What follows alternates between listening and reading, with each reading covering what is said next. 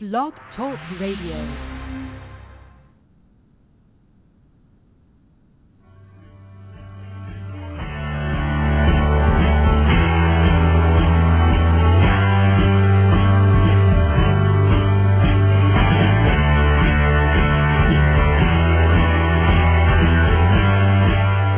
Welcome to the Natural Running Network.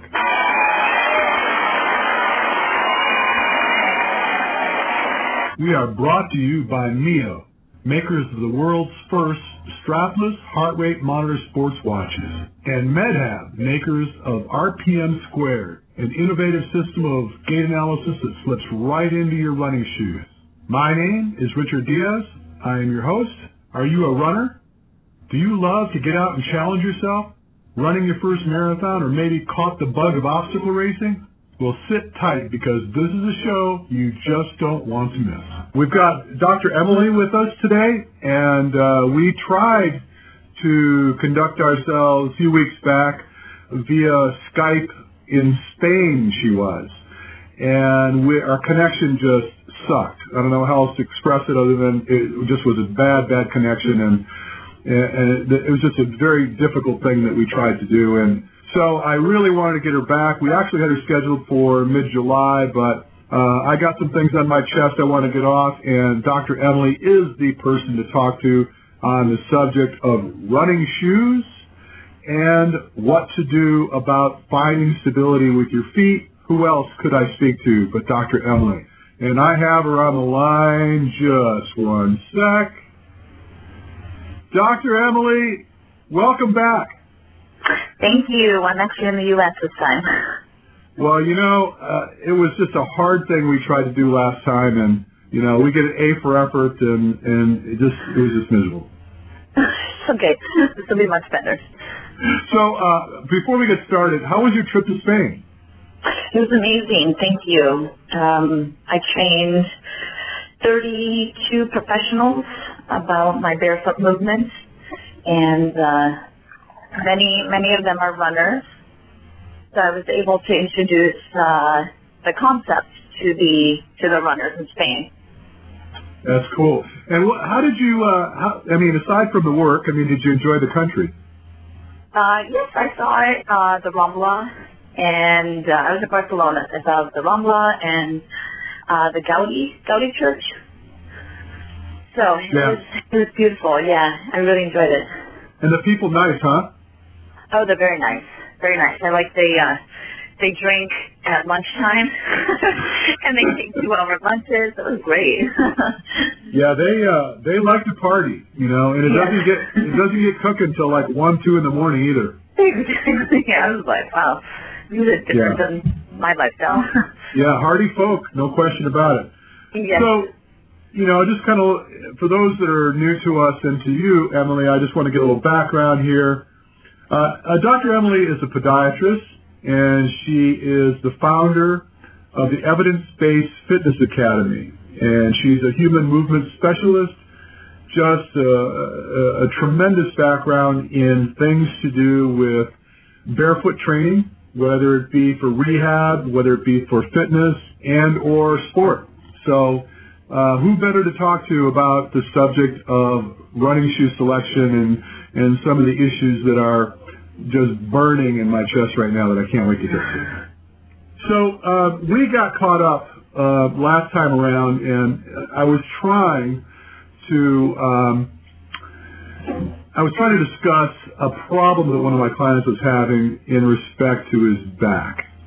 And, here's a fellow that had a laminectomy and, a bulging disc and blah, blah, blah. And to look at his feet, his bare feet, but I'm dating right now, and I tell them all the time, I say, whatever you do, don't take your shoes off, because it's not going to go well. As soon as they see those toes pointing every which way, it's just not pretty. But I told him that the reason that a lot of the problems he's experiencing is quite possibly a result of the fact that he's been out of touch with the earth's surface with his feet. He said he grew up in cowboy boots, and that was an issue, but at the end of the day, I tell him all the time to address his feet, and right up the kinetic chain, things are going to start to improve. And Emily is the master of this thought process. And I kind of got to this early, but I just want you to remember this comment and this question, because I want to back up, and I want to talk about the issues with shoe selection and marketing in the shoe industry right now. And then we're going to dovetail back into the things that we would do to correct some of these issues that we face. But Emily, we started to talk about, what the shoe industry is doing right now. And I tell you, we went minimal. I mean, for a while there was this big rant and the Born to Run, rave that was going off, and everybody wanted to get into Five Fingers, and then the whole shoe industry took a turn and got away from elevated heels and started going towards zero drop, and then the shoes got lighter and lighter and lighter, and the source of injuries changed, and now here we've done an about face, and now what's getting to be very popular, it seems, is these really heavily cushioned shoes. And so let me shut up, and can you give me kind of a broad synopsis of what you think that's all doing and where this is heading? Well, I mean, footwear in general is very trendy, and I think that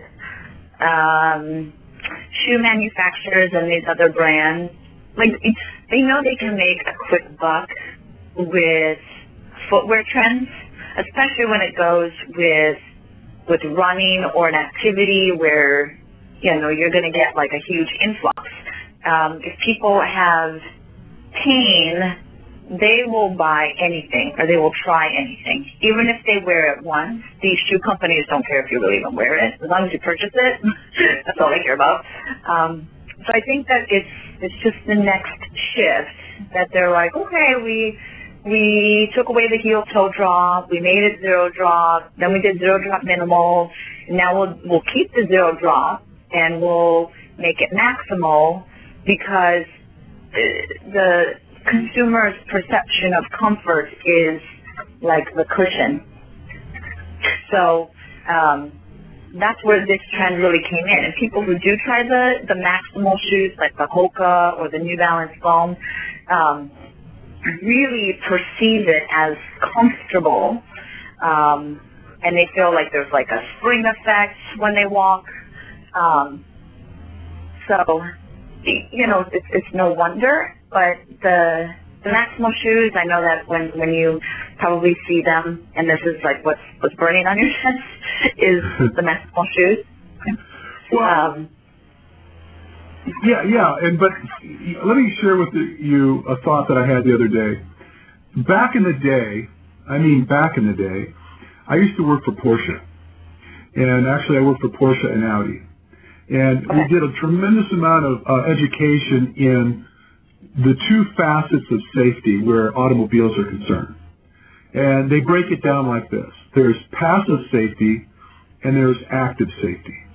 So passive safety is what the vehicle will do without you. So in other words, they have what they call these controlled deformation zones and things like this. So if you crash into something, you're fairly well protected. And then you have active safety is what you can do as the driver to avoid this collision.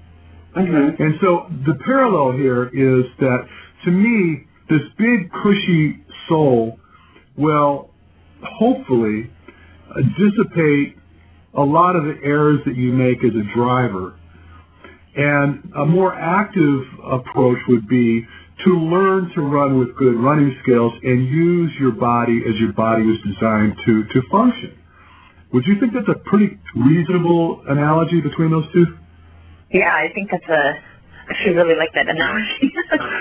I might have to quote you and use that analogy. But see, and I remember back in the day, Audi was at ends with Volvo, because Volvo was known as the very, very safe automobile, right? Mm-hmm. And everybody the family would buy the Volvo, because the Volvo will protect your family, right? And so they did this commercial where they showed this Volvo in the desert going about 100 miles an hour straight into a brick wall. And, then they started talking about how, the passenger would have survived, blah, blah, blah. And then they show the Audi going straight at that brick wall and then going around it.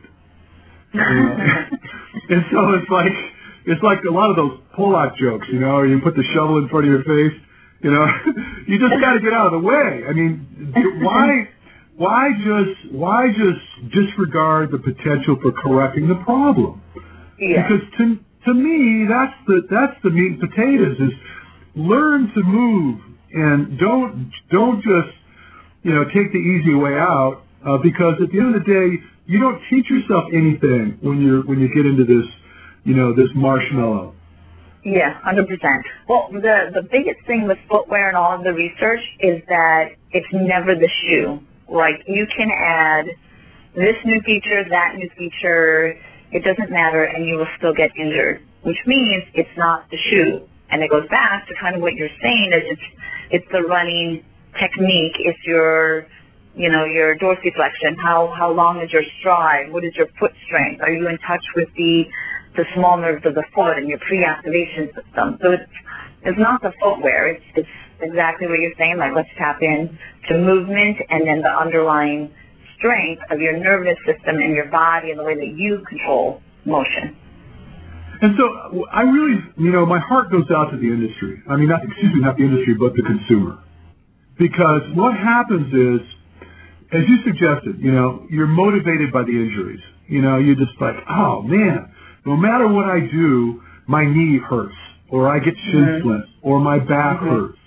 And so you go into XYZ running shoe store, and, the pretty young clerk takes you over and, puts you on a treadmill with the mood ring kind of a deal, and they're going, oh, well, look up there. You're putting a lot of load into your heel, and, you're not very stable, so we're going to put you in a motion control cushion shoe.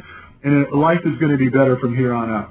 And you got the hook so deep in your mouth at this point that you quit using any reason, and you didn't really know any better, so you go home with this heavy-soled shoe that's supposed to basically correct all your maladies, all the form issues that you're experiencing. And 2 weeks later, the injury hasn't gone away. You're stuck in the same ship that you sailed in on, right? Yep, that happens many, many times. And that goes back, but it's not the footwear. So when I see a patient who's injured and I give them recommendations of footwear, or if they need orthotics or want orthotics, whether I recommend orthotics or not, I tell them that this is not a magic shoe, a magic insert. There is still this whole other thing you have to do, and some people don't want to do the whole, they want the quick fix. If I change my shoes, it's better, I can run. And unfortunately, that's not the reality of it. So I spend a majority of my time educating patients on, like, tissue stress and, like, physiology and, like, you're still a human being and your tissue is going to fatigue at some point. It's your goal to ride under the radar by understanding what you need to do for your specific body. And what you do is not necessarily going to be for the next patient who comes into my office. It's not that easy. And what I find, too, is that a lot of times we have our heroes in the sport, so you're running with a group of people and you got this little whippet that is running with you. And quite frankly, it doesn't make a difference what he sticks under his foot, because his strength-to-weight ratio is such that he gets away with everything. And because, he weighs 126 pounds, when he runs, he could do it all day because his energy cost is not nearly what it is, for example, me.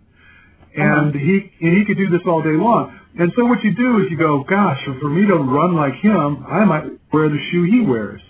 Well, and so he's got just some random brick that he put on his shoes that he's probably been wearing ever since his daddy bought them for him the first time. And it's all been, just rosy for him because he's not had a problem. And so then what ends up happening is everybody's got that follow the leader kind of mentality. They want to do what the fast guy does. And the running shoe industry will put their shoe on, the next champion or, the current champion. And then everybody just figures, well, if it's good for him, it's good for me. And it just drives me crazy because so many people are getting hurt. And they don't, as you suggested, they don't want to go the long road, which is to correct the problems with the way they're moving and their functional mechanics. Yep, 100%. So I will guide the patients to different footwear. Like, I still will recommend traditional footwear. I will recommend the minimal, and I have, which I hate to admit this, have recommended to a couple patients the Hoka. Not only, and I was just like, I can't believe I'm doing this. Like, I had to go shower or something like that after. But they had such bad Achilles tendonitis, and it just like, and I was like, you know what? Let me just try this. Let me see if this is what will like allow you to modify how you strike, and then you know, that will decrease your Achilles tendon pain. Well, you know, yeah, so. I get that. Yeah, I really do get that. And but see, here's what happens now with all the people that are sitting here listening to this that are wearing Hokas. They're gonna say, "Oh, she said so too," and so their assumption being that if I wear Hokas, I won't have Achilles problems anymore. And that's not the thing. I did not say that, Richard. No, I know. But you know how things get twisted, right? The point being is this exactly, is that I'll give you a prime example, you know, and I'm going to throw family into the bus right now. My brother is a 6th-degree black belt. He's been studying martial arts since I put him in martial arts as a 13-year-old, something like that. And okay. He's now I think 56 years old. I mean, literally, this kid was doing, I say kid, he was doing like 500 kicks a day religiously before he went to work his entire life, and been teaching and studying and competing in martial arts his entire life, and doing these extremely extensive, beyond range of motion stretches. I'm talking about doing the Chinese splits and things like this. Mm-hmm. He forced himself and taught himself. So he basically distended his hip joints eventually with time. And so he had to have his hip resurfaced, right? Mm-hmm. And he's a relatively hard-headed guy. I mean, I love him to death, but, you know, he's pretty hard-headed. And he runs, and he cycles, and he swims, and he's very, very active. But he, you know, post-surgery, he's looking for a solution, and I've been telling him, and we all live near each other, so I haven't had a chance to spend any time with him and help him with his running stride. But I've tried to guide him, right? You know, we have conversations, I've talked to him, I point him in directions. But I said, look, dude, you have got to correct the way you're running because you're landing deep into your heels. It's telegraphing directly up into your hip.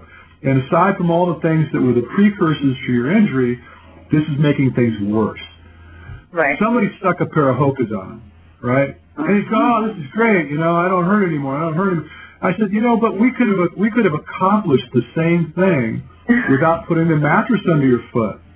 Uh-huh. And at the end of the day, I believe, and you could tell me if I'm wrong, but I believe that the better fix is to correct the way you move so that your body's essentially impervious to most of these running-related injuries. No, I agree 100%. That Hoka that I recommended to the patient is kind of the same way that when I have the busy Wall Streeter who has flat feet and plantar fasciitis is not going to do the rehab or what I tell him to do, and I'm like, let me just get you an orthotics, and, you know, kind of the same thing. But I was like, listen, this takes like barefoot stimulation, eccentric training, myofascial release, pelvic floor activation, and this guy was like, isn't that just a shoe? I was like, oh, fine. Yeah, so you went from being a podiatrist to a veterinarian. You know, so it's like, you know, the vet can't tell the dog, hey, look, you know, we got to keep you off that leg a little bit, you know, or don't scratch, okay? Don't scratch. So what they do is they put the cone around your head, right? Exactly. That's essentially, you know, and so I understand that, but see, what ends up happening is that, you know, people, us at large, we're not that sharp. We want, you know, we want fast food, we want quick fix. We don't want to think, we don't want to work, we just want it all to be done for us. And so, you know, you walk in and some cat in a running shoe store says, well, you know, it appears to me that your problem with your knees is that you've got gross instability and you need a stability shoe. And you put this shoe under your foot and it's all going to be great. No, it's not. Sometimes people don't want to hear that though. Yeah, it just makes me so mad. And so, like you, incidentally, what ends up happening, and I shouldn't complain because it's how I make a living, I have people come to me when they're at their wit's end. They are done. I mean, everything they've tried is not working. And then eventually the orthopod will tell them, look, dude, you really need to stop running. You need to get on an elliptical or get on a recumbent bike to get your exercise because you can't run anymore. Your joints can't take it. And then, within a matter of a few sessions in education, I'm able to get these people back in the game. They're actually running and functioning like they had when they were young, simply because they changed the way they're moving. Yeah, it usually takes them to be at that, last straw, or that last option, and then people will find the motivation to do it. Right. Well, and then again, obviously enough, it requires someone like you to break it down for them and explain to them what it is they're doing or what they're not doing, and how these structures function. And in the absence of, this, I call it sensory motor amnesia, when your body is just not communicating, you're left to whatever else, you're bone on bone, and you're just essentially collapsing under gravity, and you destroy your body because you're just not functioning properly. Yeah, I like what you said about the education side of it, though, where I try to put it in a way that my patients will understand, and then as soon as you understand something, then you see the impact of what you're doing or what you're not doing. And I think maybe that's why I get a good compliance rate, because I'm actually empowering my patient by educating them. And they'll just be no one has ever explained, I don't know how many times a day, right. I hear that, where they're just no one has ever explained it this way. And I'm well, I don't know why no one else explains, the foot biomechanics and what it does to your knees, your hips, your shoulder, your headache, whatever, but that's what it does. Yeah. And now you know.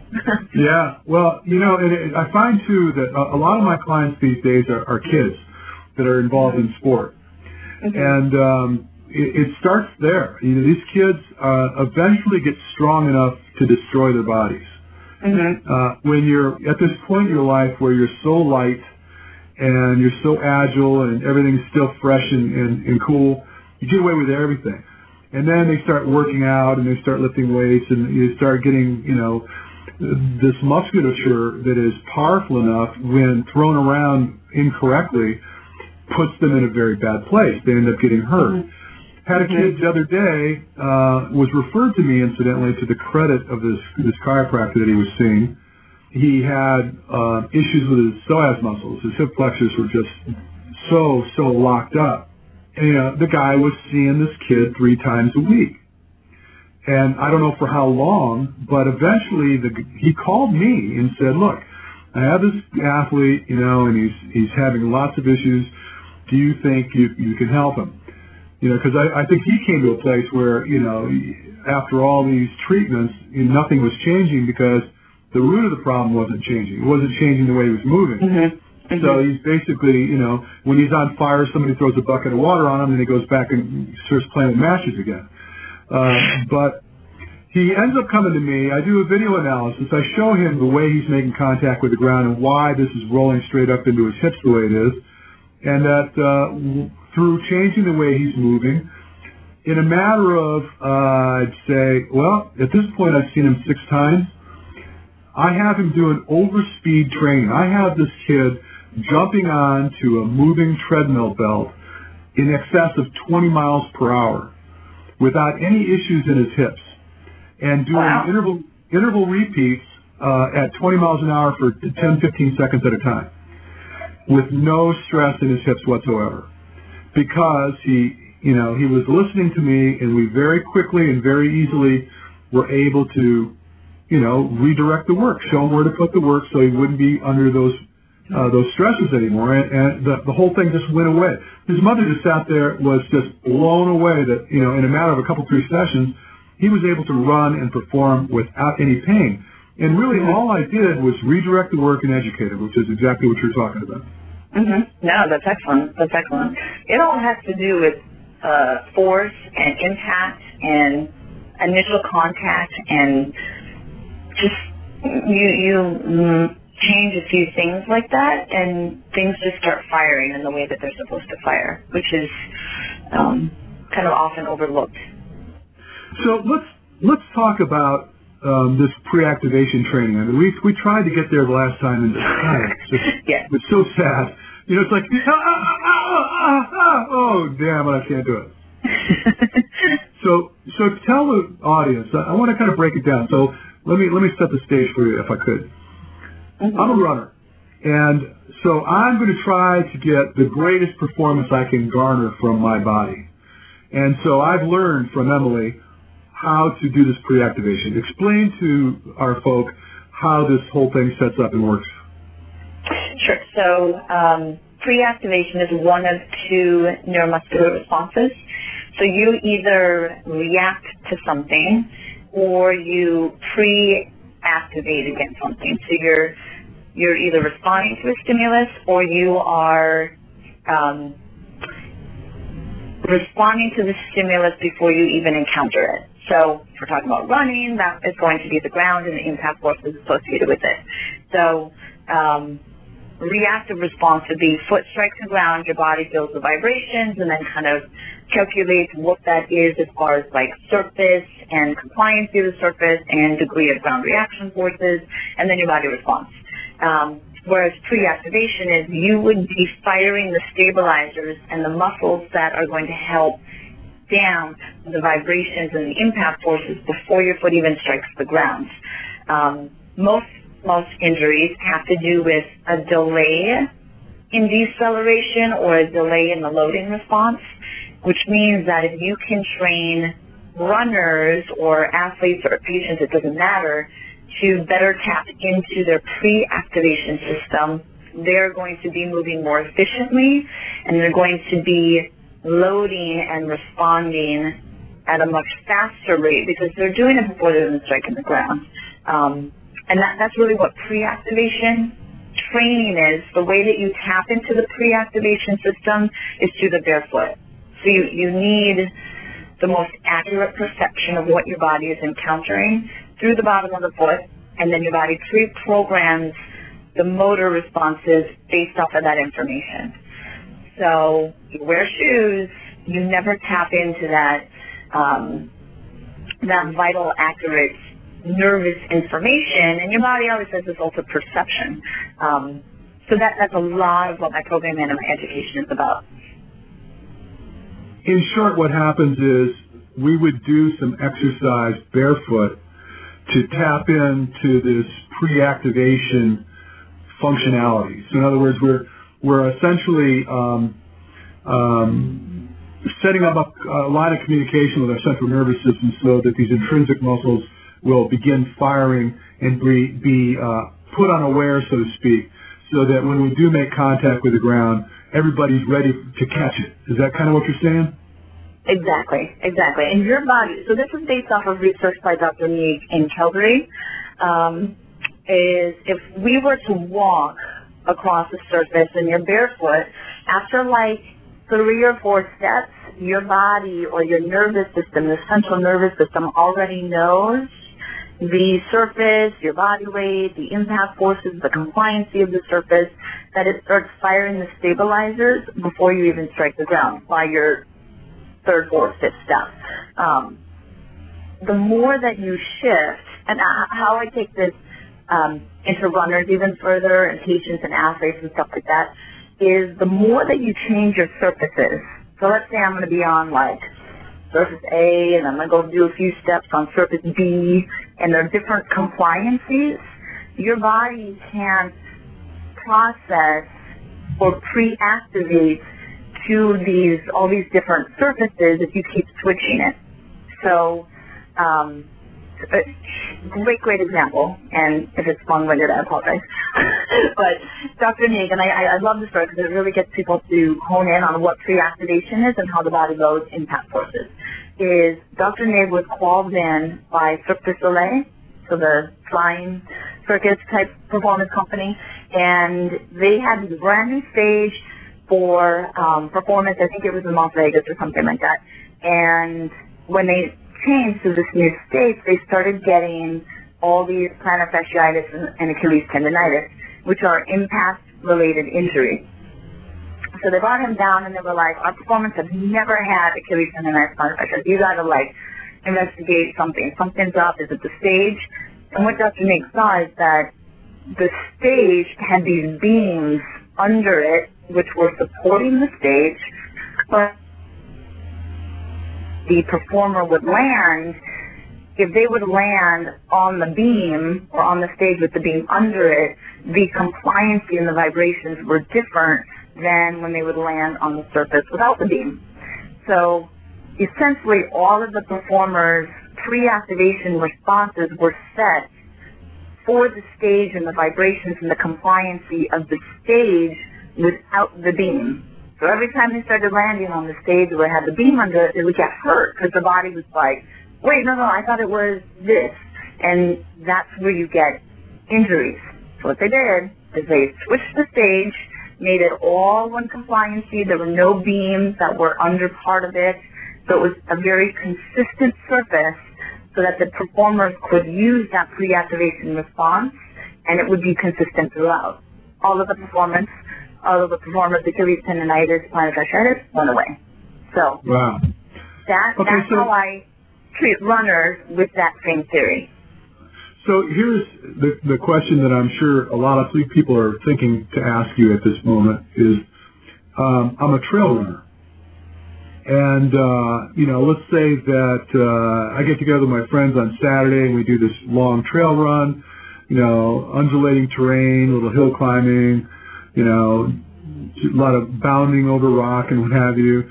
So in that scenario, the type of surfaces that you're functioning on are really kind of the same. You're set up for the same type of functionality given that scenario.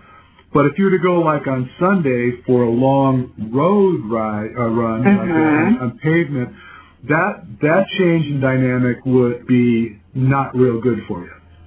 Correct.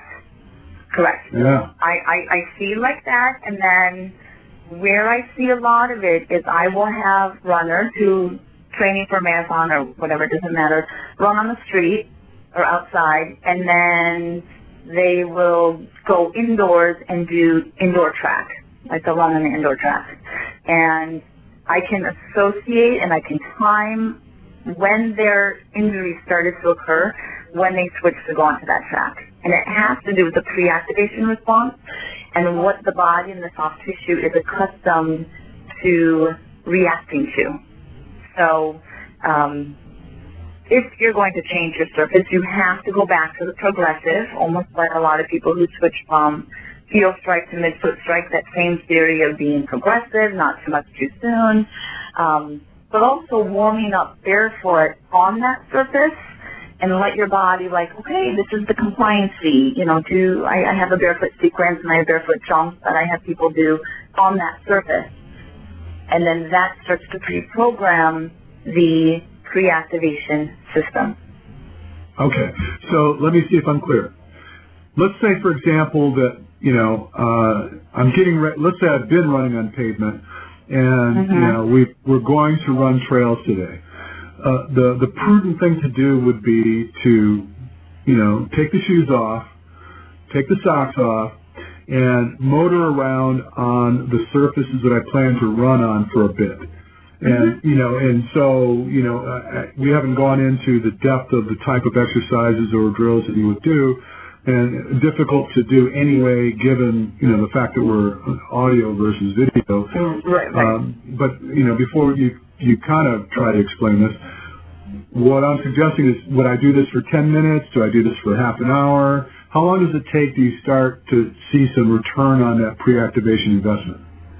So I have people do it for roughly, I would say like 5 to 10 minutes, so kind of like that 8-minute golden, and a little bit of research that I've done myself is I would take runners, and it was specific to flat feet, just because the control is going to be a little bit different in a flat foot, and have them do this pre-activation sequence, we'll call it, and then I had them run, and then did the pre-activation sequence, and then had them run again. And what I saw was a more normalized gait force impact curve, which means that the body is stabilizing before you're even striking the ground. So you're kind of like one step ahead of the impact that you're about to encounter. And I've seen it over and over that it'll normalize the force peak curve with the barefoot or the flat foot runner when they do the pre-activation. And that was 8 minutes. That was an 8-minute little barefoot routine. And a lot of runners now, I mean, should be doing like dynamic warm-up before running, somewhat. So if you're going to do something outside and you're going to be on like a trail or whatever, and there's the grass or the earth that you're going to be encountering, if you have an area to do some of these movements and to start getting your body to respond to the impact and what the compliant earth is, then that's where you're going to be one step ahead of the injury. Huh. So, I'm sitting here thinking about a particular run that we do where it's a trail run, but we go to this canyon, and for about 6 miles, 5 miles, it's paved, and then it breaks off into, a trail. And so, depending on how far you go, you may end up running about half the distance on trail and half the distance on pavement. That's probably not a real good plan. It's probably what would be the smart thing to do is either stay on trail or stay on pavement. Ideally, yes. If you're following this and, because people really can associate what their injuries are, and it takes like a lot of accumulative kind of encounters for it to eventually like fatigue and break down. Having a more consistent surface. So when you go from the concrete to then the trail, the vibrations that are coming in are going to alter, and your body or your soft tissue doesn't like that variance in vibrations, because then the muscles have to work to bring those vibrations back to the status quo vibration that it likes. And the more work that your soft tissue does to try and make the vibration consistent is where you get fatigued. And then when you start fatiguing your soft tissue, that's where you get like shin splints or medial tibial stress syndrome, and the tibia can start to bow. Same thing in the foot with stress fractures, is if the intrinsics and the muscles in the foot contract to keep the vibrations around the status quo, and then they start to fatigue, then that's where your metatarsals don't have the interossei acting as like a brace. Does that make sense? Or maybe my coffee kicked in. No, I totally get what you're saying. I just, we sometimes can get a little ahead of our audience, I think, sometimes. Oh, but anyway, let's go back to the simplistic, dog and pony show. So for example, and I teach people this in exercise commonly and across the board where physical challenge is concerned. I always follow the premise of simple to complex exercise. So to break this down, we as runners are always functioning on one leg at a time. There's very little that we do where we're commanded to be on both feet at the same time. So doing just basically a balancing act on one foot. So for a lot of people, just having them post on one leg is a challenge. And commonly you'll find that one leg is more stable than the other. And so what I would typically tell them is to stabilize on one leg, hold it for 30 seconds if you can, go to the other leg, stabilize for 30 seconds, come back, do it again. And then there's a learning curve. And by the way, we're doing this barefoot, so what I find is that when people have done this a few times, that they start to find stability because they're giving their brain a chance to figure out what they need to do in order to fire the appropriate muscles to find stability. And then we go into progressions where, okay, you've done it on one leg now, let's rotate, but Can you build on the ABCs of what these drills might best look like, given that you have about 5 minutes to do them? Sure, yes. So how you say standing on the single leg, that's exactly what I do. I have them barefoot, and then I have them also doing short foot, which I don't know if all of your listeners know what short foot is, but it's an intrinsic, it's an exercise that strengthens the muscles inside the foot, so the small muscles, and that's really the foundation to all of this barefoot pre-activation training. So short foot always has to be there, your single leg always has to be there, and then we go through the movements. So short foot, just before we go too far, to kind of touch on what short foot is. It's yawning short foot. So it's try to imagine if you, like right now I have my hand on my desk, and if I try to cup the desk with my hand, so essentially pulling down a little bit with my toes and almost drawing up my arch, is that kind of like what a short foot would be like? Yes, correct. And I will even tell people to just think about their great toe and drive the big toe down into the ground. And so they're almost rooting with that big toe, and then that kicks in the abductor hallucis, if they want to know the name of the muscle, which then picks up the arch and stimulates the hip, and it creates this like domino effect. It's explained in a couple different ways that if your listeners are not familiar with it, there's some great YouTube videos and they can kind of practice on their own. It's definitely something that the more that you do it, the return in strength is very fast. So the first time you do it, you might be like, oh, what am I doing? And then the next day you're like, oh, I got it. And then it becomes very strong, very quick, which is great because it's a small muscle, so you get like a fast return on your investment. So the idea of drawing the great toe or pushing down on the ground with your big toe is almost the polar opposite of what most people do when they try to look for stability on their foot, because of the nature of the way they tend to evert. They roll out to the small toe when they walk, and then and especially heel striking runners, they tend to find that varus angle. They go out to the outside and then lay their foot down. So the last thing to hit the ground before they start to accelerate would be their big toe. So what you're suggesting is turning that around, where try to think in terms of finding, I call it the diving board, incidentally. You want to find a diving board, which is your big toe, where all your force production is most dominant, and try to drive the ground that way. So when you're doing these drills on one foot, that's the focus point, which is to try to put the energy into the big toe, right? Yep, 100%. 100%. Right. And then what I have them do is always do the single leg stance with a little bit of flexion in the knee, because short foot actually locks your joints. So when your knee is extended, like say someone is standing on their leg with their knee extended, their hip extended, almost like they're in yoga and they're doing like tree pose, right? So everything is kind of locked out. All of your joints are stacked, which means the muscles can kind of take a break, which is why you do it in yoga.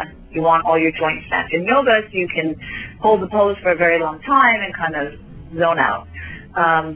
But when you're talking about prepping for running, you don't want your joints to be stacked and locked, because then your muscles, you don't want your muscles to be checked out. So you always want to have a little bit of a flexion in the knee and in the hip, which unlocks the joints, which requires your muscles to kick in to stabilize the joints. So that's just kind of a small pearl, I guess. And then single leg, the holding it, they do it the way that you explained, and then they start moving through single leg movements. So we could do a single leg deadlift, which would be like a hip hinge. So they would just kind of tilt forward almost like I call it like a seesaw. They're on one leg and they're just going to drop the chest and bring the opposite leg down. And then they're going to come up. As they do that, they want to think about short foot, and when you're on the bottom of the deadlift, or you're out like a seesaw, so your chest is parallel to the floor and your back leg is as well, that's where you want to kick in short foot. So you drive your big toe down into the ground as you lift your chest, and you kicking your glutes to do that. Hopefully that's making sense. It does. Okay, good. So short foot has to be timed at a specific moment, and this is where a lot of people, because people will kind of see and read stuff that I do or tweak it. I don't know. The most important thing is, where are you doing the short foot, the timing of the short foot, and how you're connecting short foot to when you need core stability and glute strength. So, because that's then going to translate to more dynamic movements. So I would have people do that 5, 6, 7 times, and then do it on the other side, and then go back to your right side and start doing single leg squat. When you do the single leg squat, you don't have to go deep, because when you run, your knee bends probably 20 degrees flexion, and that's all you need to do. So you do like a quarter single leg squat. When you're on the bottom of the squat, drive your big toe down into the ground and push up out of the squat. So again, it's the timing of that short foot. Do that 5 or 6, 7 times, switch to the other side, perfect. Now we're back to the right side, you're on your single leg, your knee is flexed. You're going to do a bowler squat. Do you know what a bowler squat is? I don't know. So when you go bowling, you kind of have like a classic. I think I know what you're talking about, yeah. Yeah. So you kind of you're on one leg, all your body weight is on one leg, and then the opposite leg kind of swings behind and it reaches. So I'm sure everybody who's listening at some point has done bowling. So it's like you just threw a strike and your legs up in the air behind you, and you're trying to appreciate your work. You're looking at the pin going down. Yes. So you just threw the ball, and you're just going to watch while you're in the quasi single leg squat, but it's a bowler squat. So the leg that is not your standing leg is actually reaching behind you. Or if you're on your right leg, your left leg is going to reach behind you to about 5 o'clock. So if you kind of thought that there was a clock on the floor, you would reach your left leg out to 5 o'clock. And then when you're on your left leg, your right leg reaches out to 7 o'clock, if that makes sense. Sure. So that would be the movement. You kick in short foot when you are bringing your leg that is out at 5 o'clock back up to the single leg position. Can you visualize that? That's new. Yeah, that's new for me. I never thought of that. And what's the advantage of drawing your leg around behind you that way? What is it, because you're getting more glute activation? What you're doing is you're getting a rotation in your hip. So I'm trying to hit all the different fibers of the glutes, which means that they run in different planes, and I want to hit the transverse plane fibers, or the rotational fibers. So every time you do it, you're going from, when you reach out, you're internally rotating, and then when you bring it back up, you're externally rotating your hip. So I'm doing that, and then I'll do side lunges, do a side lunge, bring it back to your single leg. As you bring it to your single leg, you have to find that short foot. Okay, and then we do a reverse lunge. As you bring it back, find that short foot. We're going to do a rotational lunge, which is stepping your whole leg out to 7 o'clock and doing a lunge, and then you come back, you find short foot. Then I start introducing a few jumps, like just a little single leg jump, like 1 inch off the ground, nothing crazy, and then landing. As soon as you land, like the millisecond that you land and you touch the ground, you have to find short foot, and that's where you build your stability. And then you can start bringing it into more dynamic movements. You can jump from one side, like jump to the side, land, find short foot. Jump to the other side, land, find short foot. I work with basketball players, and I'll have them jump from a height, so it's like hanging from a bar, and then landing on a single leg, like single leg squat, and then find short foot the millisecond they contact the ground. And you're just training the body and the nervous system to associate foot contact with reflexive stability in the rest of the body. I mean, namely the core or the lumbar-pelvic hip complex.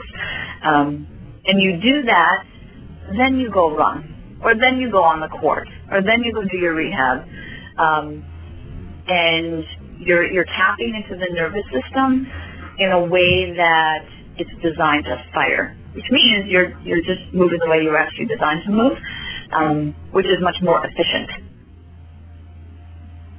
Very cool. So I hope that makes sense. Oh yeah. So it's golden now, baby. So what I see here, and I'm trying to build a case, okay? What I see here is that in a perfect world, what one might do, runner or otherwise, would be to develop a systematic approach to their training. So when you think in terms of warm-up, the first thing you're going to do in sport is focus on some battle with gravity, whether it be on 1 foot, 2 feet, or otherwise. So you want to be as stable as possible and ensure that all the functional stabilization of your body is primed, ready to rock. And if you were to do this and add to this component, we're talking about runners, a bit of understanding and education and focus on good running mechanics, running so that you are placing yourself in the most opportune position as possible and at the frequency that's most appropriate. Then you can go to the running shoe store and say, I'll take the pink ones because I like pink. Oh, not too much heel there, fairly stable underneath. That's me. I'm protected by, the Earth's surface. I'm good to go. I don't, nothing else needs to be said. You don't really have to get into some motion controls, stability shoe, marshmallow sole. Just find something that you like that feels good on your foot. And you should be golden because your body's pretty much impervious to a lot of the foolish injuries we face. Absolutely. And again, it's not the shoe. So exactly what you're saying, and then you can go in and pick whatever type of kind of material you want on your foot because you know it's not the shoe that's doing the job. It's you, your body, and your movement and your mechanics. And I think that's when you will start seeing finally some of a decrease in the injury risk. Because even with the Vibrams or minimal footwear and changing foot strike patterns, you still have 70-80% runners getting injured. So it's not the shoes. No, absolutely not. And those people that went, I'm sure you're aware that Vibram had a lawsuit and they had to pay out some money for their marketing suggesting that they were going to keep people from having the injuries that generally associate with running. But you're absolutely point on when you said that because I saw many people say, oh yeah, I heard that, born to run, blah, blah, blah, but then go out and buy some very minimalistic shoes and then, because your body by nature trying to protect you staves off you landing on that heel hard. And then you shift so far forward that now you got metatarsal stress syndrome, or you're basically breaking your small bones, or you have plantar fasciitis and Achilles tendonitis, and that doesn't work for you. So you get angry and you're frustrated, and you go back to the biggest cushy soled shoe you could find. So, and people go, oh yeah, he told me to do that and I hurt myself, or he told me to do that and I hurt myself. Well, you just got to get it worked out. You got to learn to run properly. Emily, tell me, I'm assuming that you have scads of video on YouTube and off of your website where someone can see some of these exercises? Yes, and I talk about them more in different webinars that I have. So on my website, I go through different, kind of the education of the science behind it, and then built into those videos are the exercises. And I do have other snippets on the blog. I have snippets and pearls and information. And then I do have a barefoot workout, which is built around this whole idea, and that's called Bare. And so I have online workouts that are, so if people want like hundreds of variations of these single leg exercises that they could do before they move, they're out there in a workout format. And you also provide a certification for educators, for therapists, for trainers, and you have that ongoing. Can you talk a little bit about number one, how they find any of this information, and where you're going to be next. Yes. So all of the information is on edfafitness.com. So edfafitness.com. And I have the Barefoot Training Specialist certification, which is for trainers, coaches, movement specialists, etc. And then I have a BarefootRx certification, which is more for physical therapists and people who are treating patients with injuries. It's important to know that both of these certifications are not foot specific, and people unfortunately misunderstand that. Is understanding the power of what I'm talking about in my certifications applies to the knees, to the hip labrum tears, to the SI joints, to the lower back, to the pelvic floor. So obviously everything is connected. So it's not just talking about the feet. Next workshops that I have coming up is I'm going to be on the West Coast. I'll be in San Francisco July 13th, and then I'm in New York July 26th, and then I'm in Argentina, so if you have any listeners in Argentina. And then I go to Korea, and then I'm back in New York, and then I don't remember too much more. I go to Australia. I go to Thailand. Portugal. You are a globetrotter. Yes, it's a lot of places. And I have some very good master instructors who also teach the courses for me. And some of them are Vivo Barefoot coaches. And those people are wanting, maybe they're barefoot running coaches, or they have done the Vivo Barefoot program. This adds to what you're already doing, because it's all of the information before the people even start running. So it's very complementary to those programs, but it's not just for runners, it's not just for patients, it's somebody who just wants to get, maybe they're postnatal and they want to get more out of their workout. This would apply to them, which is, I think, the great part about it is that every human being, whatever your goal or your injury history is, this is applicable to you, because it's your feet and we all have feet. So that's right. Wow. So you got to let me know when you're planning on being in the LA area, because I definitely want to come, obviously, meet you face to face and participate in one of your workshops myself. I think it'd be a lot of fun. Absolutely. All right. Well, Emily, I think we nailed it this time. I think we were able to pull it off. Excellent. I'm glad. Yeah. Well, look, best of luck to you. I think you're doing amazing work. And, again, I'm looking forward to meeting you, and I'm very much excited about having a chance to participate in one of your workshops soon. Absolutely. Thank you so much. All right. Listen, have a wonderful weekend. I'm going to shut this baby down. We pull it off for real this time. Take care, Emily. Thank you so much. Well, friends, it's time to bring another show to a close. Be sure and tune in to us next week. We've got a lot of great content in store for you. I want you to tell your friends to check us out. You can always find us on Facebook. Simply go search the Natural Running Network. Drop us a message. I'd love to learn more about you and the things you do. And until then, you have an amazing day.